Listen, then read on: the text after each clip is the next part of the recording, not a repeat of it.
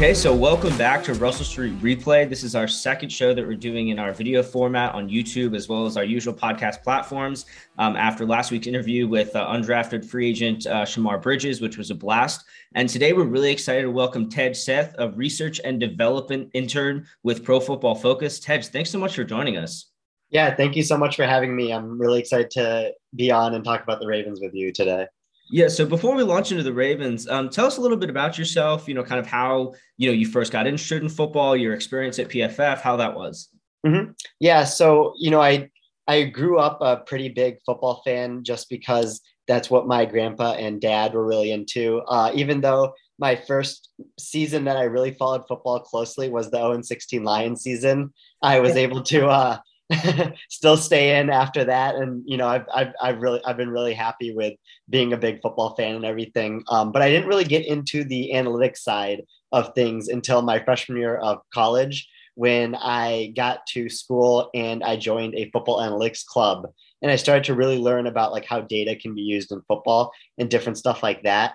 But then we got shut down because of COVID and we had to go home for the school year. So while I was sitting in quarantine, I stumbled across a graph from Ben Baldwin, and I wanted to make my own version of it. And so I, looked up how to use NFL data with the R programming language and started coding from there. And then I started posting graphs on Twitter and found out pretty quickly that, there's a lot of constructive feedback that you'll get from doing that. But I was really glad I started posting on Twitter because it was how I was able to end up getting into Pro Football Focus. Was they saw that I was doing public work on Twitter and that, I kind of knew what I was talking about. So when they offered me the internship last year, I was really glad I took that on and was able to join them. Yeah, that's awesome. And, it was before this was reading some of your articles, what parts of data analytics and football interest you the most? Are there any specific positions or scheme related things that interest you the most? Mm-hmm. Yeah. I really like watching, good quarterback play and very high level quarterback play. So I'm always thinking about ways to measure quarterbacks relative to their supporting cast. We see that so many talented quarterbacks will sometimes end up on organizations that don't necessarily have the right support for them to develop. But then you have other instances where quarterbacks get put into really good situations and, organizations that are open to their different skill sets. And, you're very familiar with that with the Ravens and Lamar. We don't know if Lamar was to go to a different team, if they would have been so good at putting in the run concepts to help him excel and, being able to put in the right scheme and stuff like that. So I've always been super interested in, looking at quarterback play and trying to separate their supporting cast from that when we have statistics relating to evaluating how quarterbacks perform. So it's interesting you bring up quarterbacks and supporting class, because that's one of probably the biggest conversation topic in Baltimore right now about the Ravens is, who are going to be Lamar Jackson's top targets. And my answer usually is, if you're looking for a true wide receiver one, and I think that's a pretty abstract term as it is, I think Bateman has the potential to be that guy. And I think Mark Andrews, for all intents and purposes, already effectively is that guy. Sure, he's a tight end, but I just think between those two, there's not this dearth of talent like people think. I'd love to see them add a vet, but what do you think of their move to trade away Hollywood Brown and go with kind of this very pared back group of targets for Lamar Jackson now? Mm-hmm. Yeah, no, I was a huge fan of Mark Andrews' game last year. I thought he's always been, a really good tight end, but the way he played, through a kind of a weird year for the Ravens where they were very injury prone. They had different quarterbacks playing because Lamar got injured and Lamar was sick for a little bit, different stuff like that. But Mark Andrews just consistently was really good the whole season. And I think I would feel comfortable with putting him in the elite tight end category now with Kelsey and Kittle because of the way he played last year. So he's definitely a really good number one receiving option. And then Bateman has to, really take the next step this year, but he has all the skills to do that as a first round wide receiver that a lot of people like coming out of college. And he can be a really good number two receiving option on the outside. But I definitely think the Ravens should be looking to add a veteran or some type of player to not necessarily replicate what Hollywood Brown was doing, but at least fulfill one aspect of it. So if you go out and you get someone like a Will Fuller or a Deshaun Jackson, you can at least have the speed aspect that Hollywood Brown provided and have someone that can take the top off the defenses, which would be really important for the Ravens offense. Yeah, I think I'm starting to come back around to the idea of Fuller. And part of it is, having talked myself into whatever's out there on the market. But I think the thing with Fuller is it was a broken finger last year. He missed a bunch of games in 2020 for a suspension. So that tag of injury prone has affected him in his career, but it's not necessarily year in, year out chronic with his legs or things like that with Julio, which is part of the reason why I'd be worried about signing Julio over Fuller. I think Deshaun Jackson's another good option. I think one of the things that's interesting about the Ravens is, after this draft, they drafted 2 tight ends, and they're even talking about, moving Isaiah Likely tight end, like not moving him into being a wide receiver, but effectively using him as a receiving only tight end. Like he'll block, but trying to put him in as many receiving matchups as he can, just because he's got the size and speed. Do you think that they're going to be able to find success? And in the regular season, they always do, but in the playoffs with this run heavy offense, this tight end heavy offense, do you think that when it comes down to it late in these games against the Chiefs and the Bills in the playoffs, they're going to be able to keep up? Mm-hmm.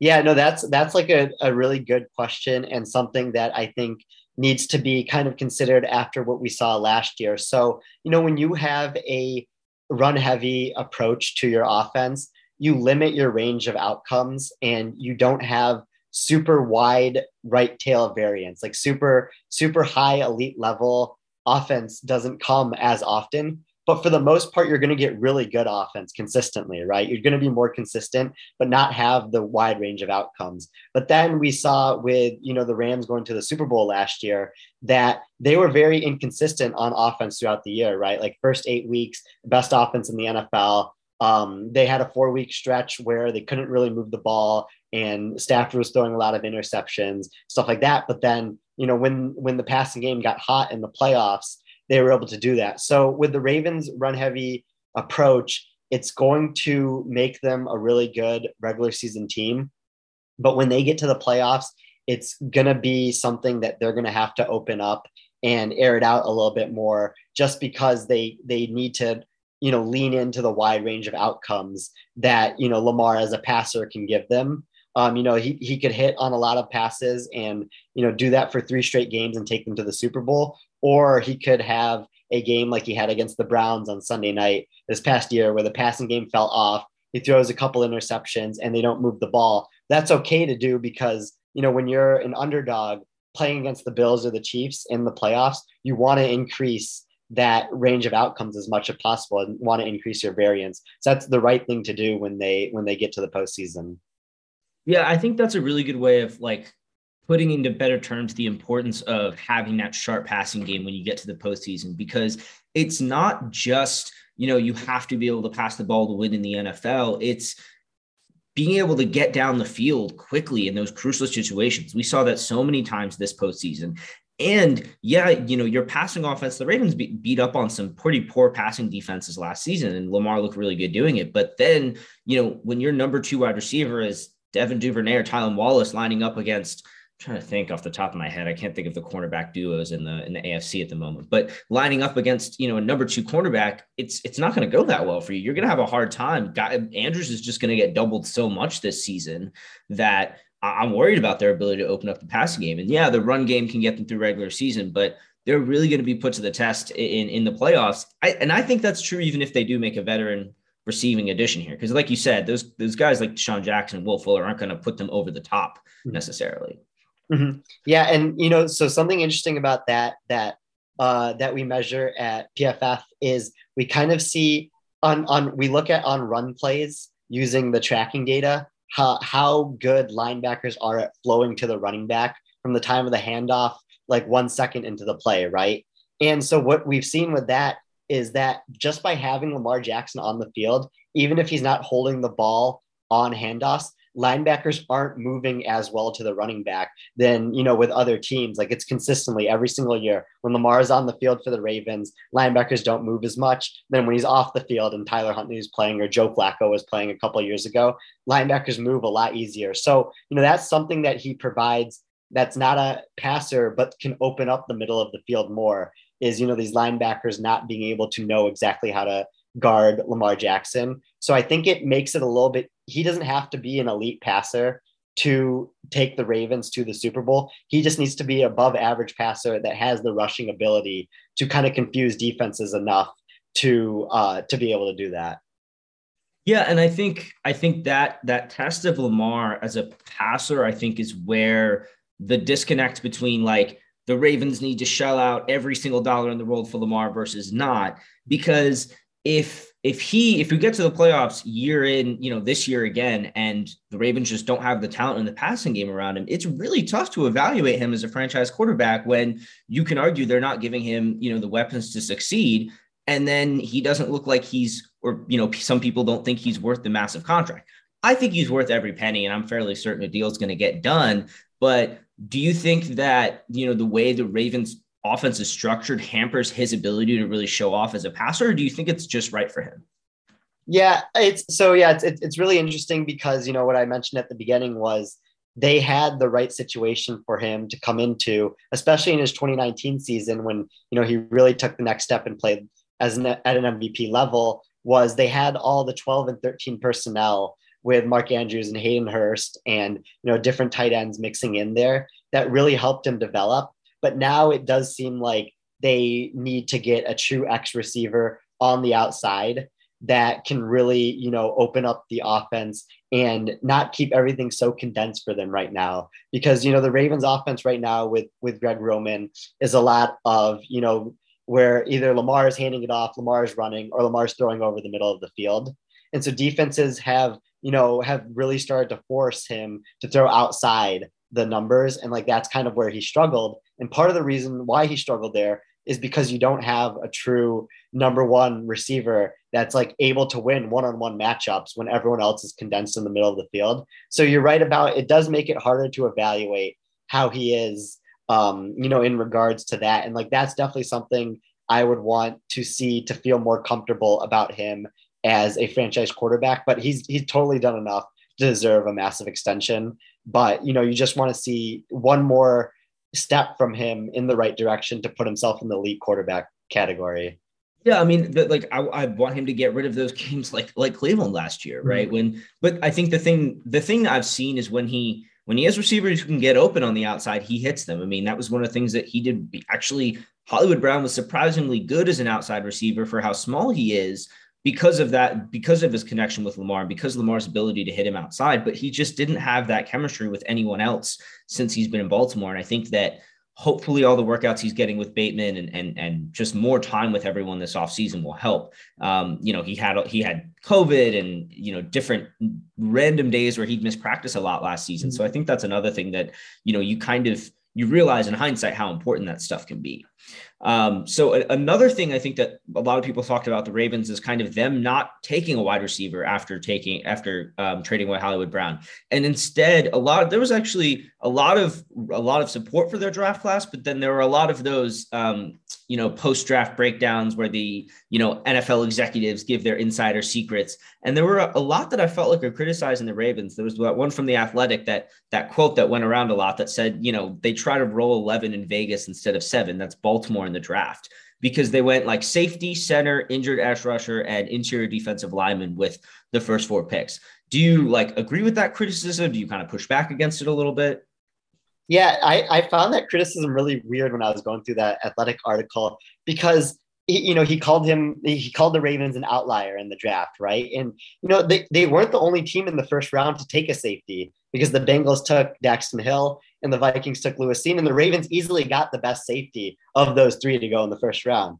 And then they weren't the only ones to take interior offensive lineman as well. The Chargers took Zion Johnson, Texans took Kenyon Green. And then if you really want to talk about an outlier, the Patriots took a guard who was supposed to go in the 2nd or 3rd round there. And then again, like the Ravens got the best out of all the interior offensive linemen, the highest on consensus boards. And, both Kyle Hamilton and Tyler Linderbaum were being talked about a couple months ago as the best prospects to come out in their respective positions in the last couple of years. So, other teams were taking the same types of positions that the Ravens were taking in the first round. and the Ravens were just getting better value on those positions because they were taking the best prospects for each one. Yeah, and I think that's just kind of their MO. And the question is the kind of positional value revolution ever going to come to Baltimore? I think the way their offense is set up definitely helps them with that. Because again, they value tight ends really highly and wide receivers not as highly, and that really helps them in the financial market in terms of how much money's getting thrown around. But I do think there is somewhat of a risk when you're banking on all of these picks to hit. Like when they waited until the fourth round to get a cornerback, which I thought was really surprising because usually this team loves their earlier to draft their cornerbacks on day two, especially.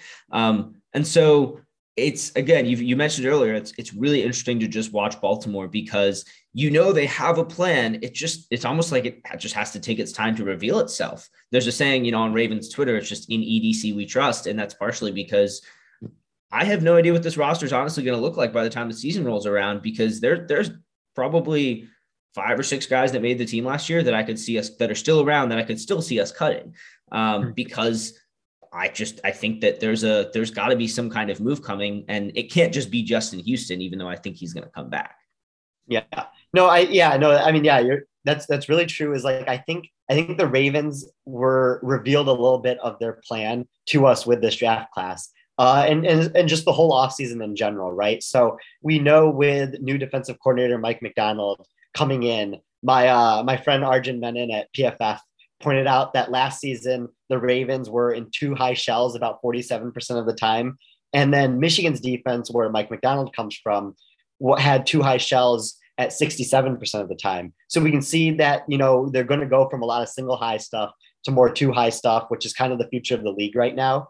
And then it also shows us by paying Marcus Williams $70 million and drafting Kyle Hamilton at 14 overall, they really think that the value of safeties is going to be a lot higher. And they're really banking on safeties. I'm not saying necessarily be more important than cornerbacks in general, but more important than they used to be relative to corners, which is why they invested so much in safeties this offseason. And like you mentioned, waited until later in the draft to take a corner. Yeah, I mean, it does feel like there was a time where we talked about playmaking safeties every single week, whether Dawkins, Reed, Palomalu, Sanders, like every week. And, there are a lot of great safeties still now in the NFL, but they're not as prominent players in the league anymore. And I think that the switch back to all of these 2 high shells that the Ravens are certainly embracing, and they're making an active decision to embrace it even more so with drafting Hamilton. I mean, they have 2 free safeties starting free safeties on their team now. Hamilton, I think, definitely is built to play downhill in the box more, but he still has plenty of range to play free safety. And what's funny is they got burned so badly last year on so many plays. Partially, they were injured, but just in general, that it's almost like such a not an overcorrection, but a very clear correction for an issue last season. But that's, like you said earlier, that's not necessarily usually the kind of thing you see for the Ravens where they react right away. So I'm very curious to see what their defense looks like this year, how many times they roll out 3 safety sets if they hold on to Chuck Clark, because there have been rumors about him getting traded too, because I could see them playing with probably 6 defensive backs on the field on probably a majority of their, maybe not a majority of their snaps, but a lot of their snaps this season, maybe more than any other team, just because they've built up talent there. Mm-hmm. Yeah, no, I definitely could see, if they do hold on to Chuck Clark, them rolling out the 3 safeties a good amount. And I think that would be, exactly what you want, especially in the AFC North, when you're competing with the Bengals and the Browns for the division. Those teams are going to be based off explosive passing attacks because that's what their quarterbacks excel in. And so you want to roll out the defensive backs that can stop that attack. And maybe you'll, lose some ground in the run game there. When defending both of those teams, but you really need to stop their explosive passing plays if you want to win the division this year. So I think it's the step in the right direction for their defense. It's just going to be a lot of new pieces, with both corners coming back from injuries and then both safeties kind of being, brought into the system and everything. So it might take a little while to get going. So another thing that I'm kind of curious to see about this season, because it got, again, a lot of press last season, is how aggressive is John Harbaugh? Because we've covered the fourth down decisions, the 2-point conversion decisions that honestly, there were very few I didn't agree with last season. Some of them were very analytics driven. A couple of them, people were blaming analytics when he actually did the opposite of what analytics suggested he should do. So what are your thoughts on how aggressive Harbaugh was last year? And what do you like? Do you agree with it? Do you think you should continue to do it in 2022?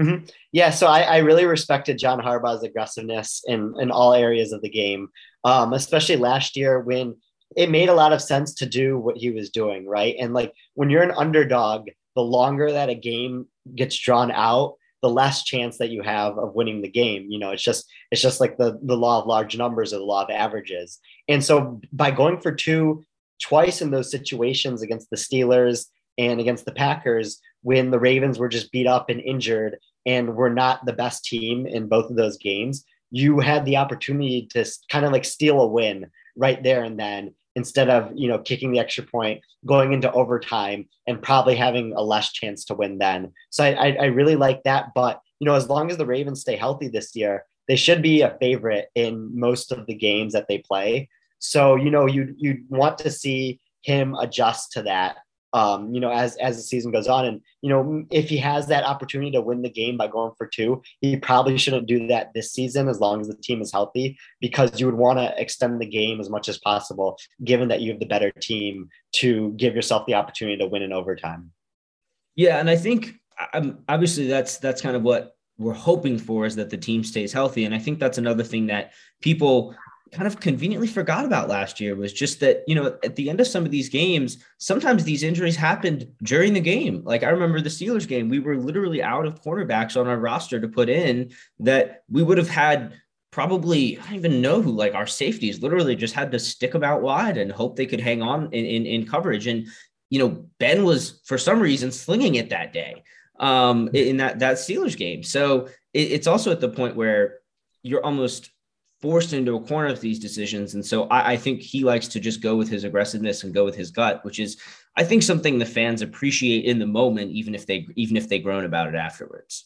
Mm-hmm. Yeah. And And, it's just really interesting that like the process was sound there. And like, we both agreed with the decision. It like stinks that the result wasn't good, because, like that's what most fans react to, is what ends up happening. And like, if they just converted one of those, like it would have been a totally different conversation. But since both of those 2-point conversions failed, and people came after him, and kind of like the analytics for that and everything. Yeah, and again, there was the scenario. I think it was the Browns game when he went for two at the end of the Browns game. He should have gone for two when he was down. I can't remember when you're down eight. Yeah. When you're down 8, you should go for 2 instead of when you tie it up at the end. And, the analytics say go for 2 down 8, which is what he did in a different game. I can't remember which one that was, because it happened so many times, but it was just really interesting to see, how this almost this live decision-making process carried out. It was almost, as unfortunate as all the injuries were, it was almost a really interesting experiment to just watch how the team battled with it, because you wonder throughout the season, like, okay, at what point do you phone it in and, just start getting the younger guys out there? And the Ravens were like, no, we're still going to try and make the playoffs and just see what happens. And I think that's because they fully believe that if they have Lamar Jackson, which, as it turns out, who knows if he would have even been back for the playoffs, but if they have Lamar Jackson on the field, they think they can win pretty much any game that's out there. Which I just hope he gets the chance to do that more often against the best teams this season. I think that's the thing I miss more from like the 2019, is just not just beating teams, but beating good teams. Like we beating a good Rams team. It just feels like with the how competitive the AFC in general is now, there's just a lot of good football. Mm-hmm. Yeah. So like that's what something is really interesting to watch this year is, not only is the Ravens division really good and has 3 teams that, you could see making the Super Bowl, with the Bengals making it last year, even though there was a lot of luck involved in that, they've done it before, so they could do it again. The Browns now, now that they've massively upgraded at quarterback, they could do that too. And then the Ravens are also going to be Super Bowl contenders there as well. But then when you expand out to, the entire league, you can see that, sometimes when a team is the best team in the NFL, they don't win the Super Bowl that year just because of variance and because other opposing teams are going to be building their rosters to stop who they think is the best team in their side of the conference, right? So like the Bills were the best team in the NFL last year and they didn't get the Super Bowl out of it. The Chiefs were the best team 2 years ago and they lost in the Super Bowl. And then the Ravens were the best team 3 years ago and, they didn't get out of the divisional round. So, when the league is kind of going one way with all the too high stuff and, players getting faster and better at coverage on defense, the Ravens run heavy approach might be kind of like zagging when the rest of the league is zigging and could really take advantage of, the other defenses, being more prepared to stop the pass instead of stop the run.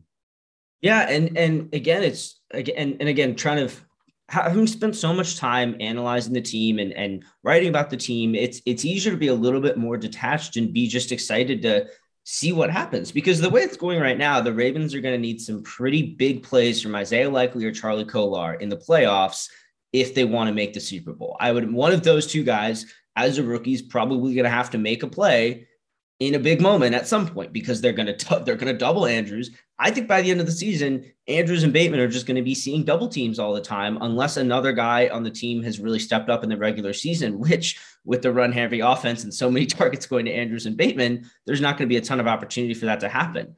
And I think it sets you up for moments in the postseason where these players who you have drafted and put your faith into on both sides of the ball. I think Tyus Bowser is another really good example. He's coming off his Achilles tear, but had some really great moments last season. The Ravens really believe in him as an impact player on defense, but he hasn't done that in huge moments against really good teams yet. And so part of it is a lot of these guys, they're just going to have to live up to what the Ravens see in them.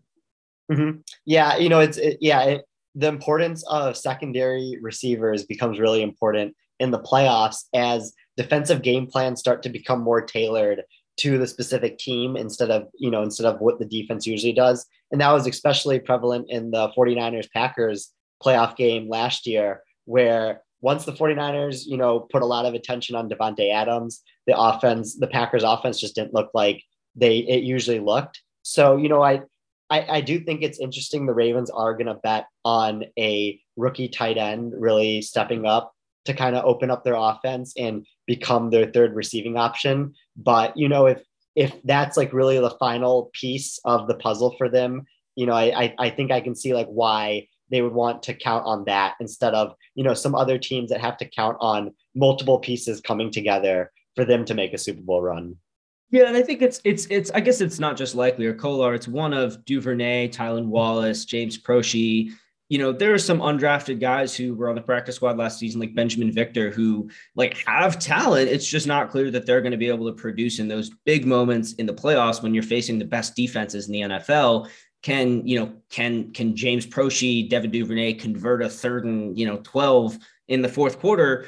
That's going to be the test. But I also think that's going to be the test of, it's going to equally be on Lamar to make those plays because, mathematically, Lamar is one of the guys that changes the math of football. And if there's, if everyone's covered downfield, that means Lamar is probably going to have room to work between, the line of scrimmage and the first down marker to try and run for it. And so I think that's one of the things that the Ravens are kind of betting on him being the exciting player he is. And to a certain extent, it makes it fun to watch, if not, a roller coaster. Mm-hmm. Yeah. And, Lamar is more than capable of doing that in the playoffs. Like, in the Titans game 2 years ago, they won that game because of his 50-yard touchdown run right before halftime. It was kind of a lower scoring, more of a grind out game. But because of that really explosive play that he had that the Titans didn't really get in that game, he was able to do that there. So, and then, you can see there's a narrative about Lamar Jackson that when he's put in pure passing situations, he doesn't do that well and, different stuff like that. But the statistics don't show that at all. There's a metric called expected pass based on down distance, score differential, all that stuff. How likely is a team to pass on a play?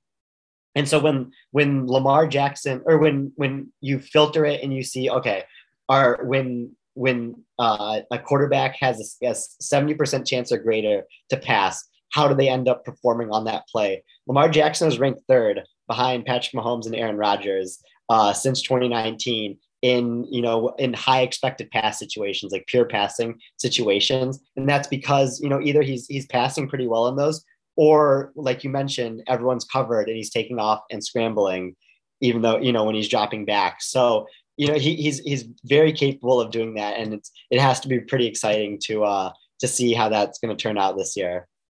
Yeah, I think it'll be a fun season. And kind of on that note, what couple things are maybe you most looking for from the Ravens this year? How do you think they'll do? Do you have like a rough record prediction?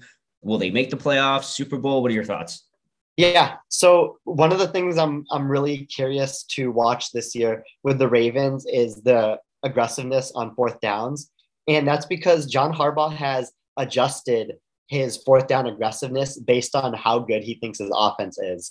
And so you can kind of get a picture of how much he trusts his offense to convert based on his fourth down decision. So in 2019, when the Ravens had the best offense in the league, he was going for it on fourth down 60% of the time when the fourth down models recommended him to go for it.